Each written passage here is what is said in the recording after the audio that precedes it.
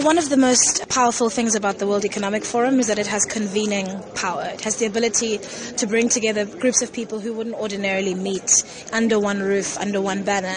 And so what it means is that we can cross ordinary boundaries of political party, country, government, bilateral and multilateral relationships, and have conversations and find common ground. And so people like to use the word talk shop when they talk about places like this, but it's more than just the panels that are taking place. There are, slews of meetings between investors, governments, and social entrepreneurs and charities are engaging in all the bilateral meeting rooms upstairs to try and find solutions to some of these critical problems. And that is where the impact is felt.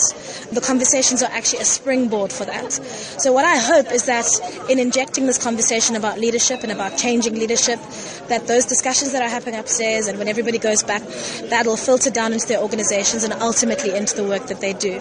Meetings will continue, engagements will continue, investments will take place, announcements will be made, and so forth. You talk about leadership and, of course, being accountable.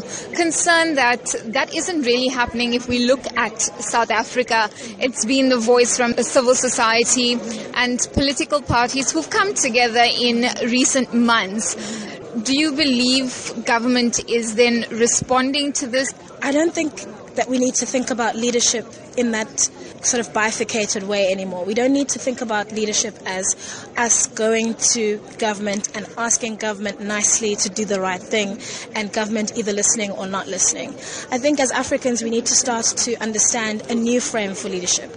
Citizens need to view themselves as leaders. They need to view themselves as future political candidates, as future CEOs, as future directors of, civil society organizations, as people who are on a trajectory towards replacing and changing and fixing that with which they're unhappy about. So I don't think it's enough for us to say, is government responding? I don't think it matters.